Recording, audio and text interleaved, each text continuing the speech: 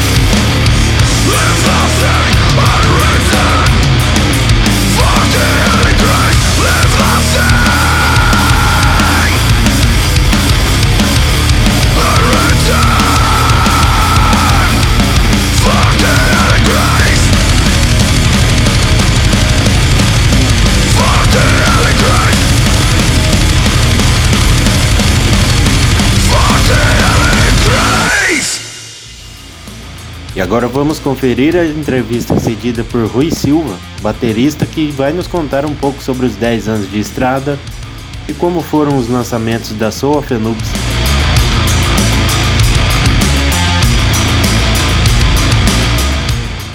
Bom, vamos lá. A entrevista de hoje é com Rui Silva, baterista da Soul of Anubis. E aí? Tudo bem? E por aí? Rui, conta um pouco sobre o início da banda lá em 2010 e como foi sua entrada. Pronto, eu não sou membro fundador da banda. A banda começou em 2010. Na altura o baixista, o Filipe, e o baterista, não me recordo o nome da altura, tinham esse projeto e sei que encontraram o Ferrão, que é o atual guitarrista e vocalista da banda, através de um fórum na internet, onde depois se juntaram e pronto, começaram a banda. Pronto, em 2016 eu já os conhecia há muito tempo, já nos conhecíamos dos concertos e assim, eles, e o Filipe também é cá mais ou menos da minha zona. Eles ficaram sem baterista e perguntaram-me se eu alinhava em ir tocar com eles e pronto, eu fui experimentar, fizemos uns quantos ensaios e pronto, acabei por ficar até hoje, desde 2015, 2016. 2016 foi. Em 2016 foi lançado o álbum The Monster Among Us. Conta um pouco sobre esse lançamento. E ele foi independente ou não? Foi, desculpa, não percebi a última parte. O lançamento do primeiro álbum, ele foi independente ou não? Ah, sim, foi lançado por nós, foi independente. Por acaso, eu mal entrei para a banda, começámos logo a compor esse álbum e optámos por fazer uma gravação mais, digamos, caseira. Gravámos tudo na sala de ensaio, o Ferrão tratou desse processo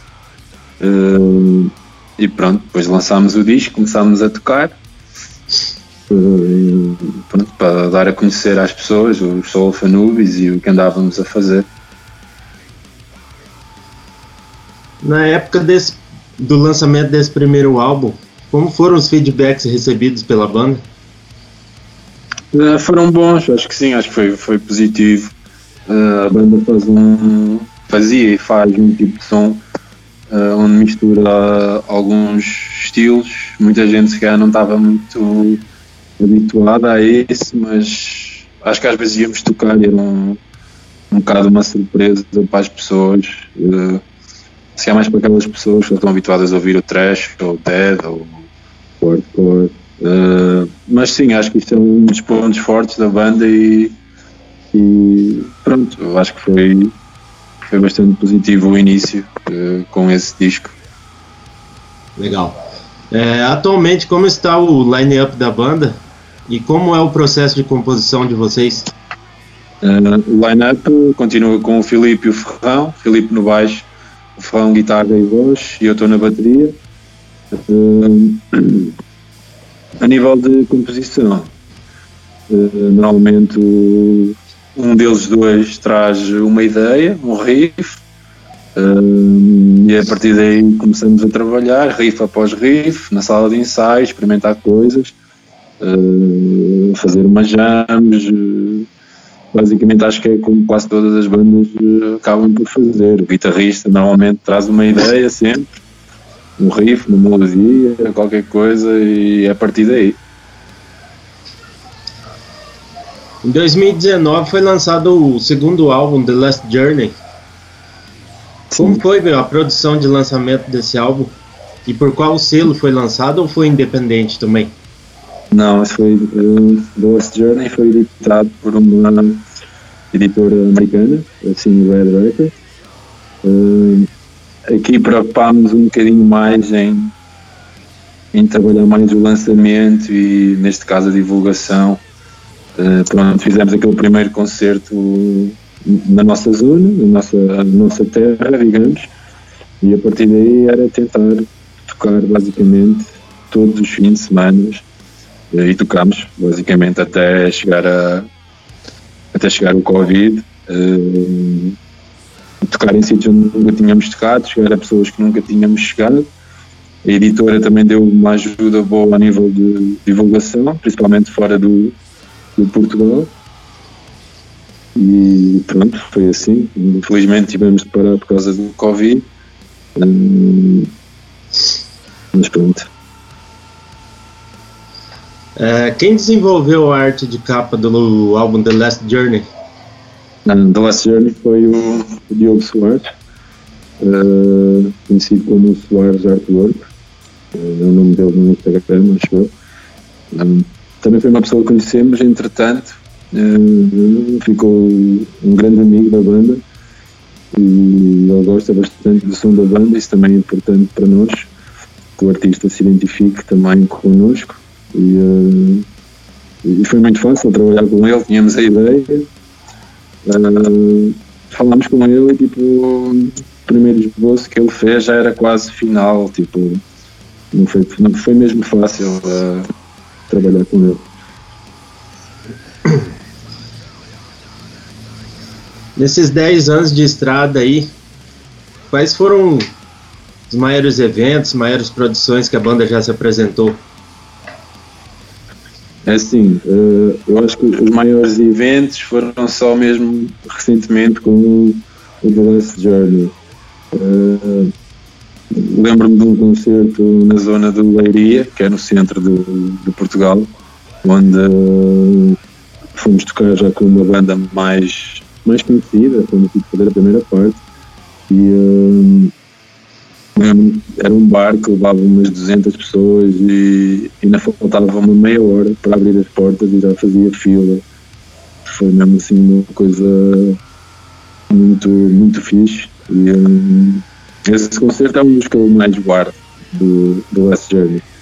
Também fizemos uma mini tour pela Galiza, em Espanha, 3 dias. Também foi bom, nunca tínhamos saído do país. E basicamente o nosso objetivo é esse, é chegar a pessoas que não fazem a ideia de quem nós somos, chegar lá, surpreender, ter boas reações e feedbacks. E é assim, íamos ter coisas em 2020, íamos tocar com uma banda brasileira, os Ratos de Porão. Infelizmente não aconteceu, esperemos que ainda venha a acontecer ainda este ano e no próximo.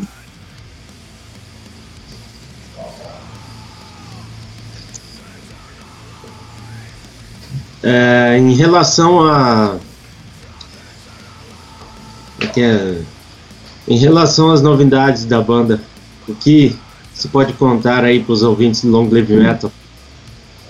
É assim, o nosso primeiro álbum, The Monster Among Us, fez 5 anos este mês. Desculpa, não estou te ouvindo. O nosso primeiro álbum, The Monster Among Us, fez 5 anos este mês.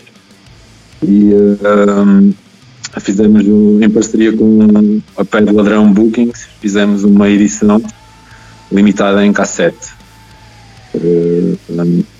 Basicamente foi isso. Durante a nossa primeira fase de quarentena aqui em Portugal, também gravámos uma cover de Kiev, ou Kiev, como quiserem chamar, que está disponível no YouTube, no YouTube da banda. Neste momento já estamos numa fase bem avançada de composição de álbum novo e se calhar este ano, muito se calhar, iremos entrar em estúdio outra vez para fazer outro disco.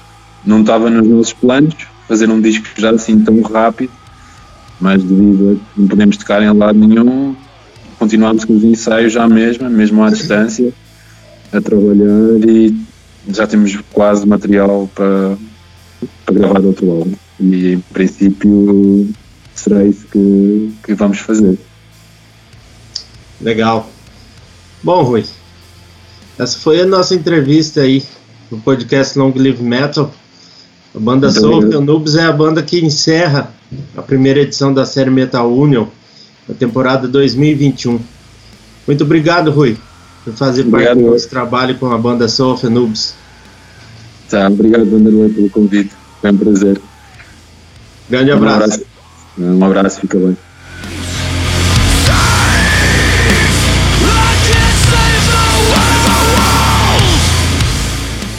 Essa foi a entrevista com Rui Silva, baterista da Soul of Anubis de Santa Maria da Feira, Portugal. Rui Silva nos contou um pouco sobre os 10 anos de estrada da banda, os lançamentos que são eles o EP Alone, o álbum The Monster Among Us e em 2019 o segundo álbum The Last Journey. Rui Silva também nos contou um pouco sobre o que pode vir de novidade em 2021. E esse foi o último podcast da série Metal Union com as bandas do cenário underground de Portugal. E vamos encerrando o podcast de hoje, ouvindo mais um pouco da Soul of Anubis com as músicas Purge the World, The King e The Last Journey. Grande abraço e até a próxima.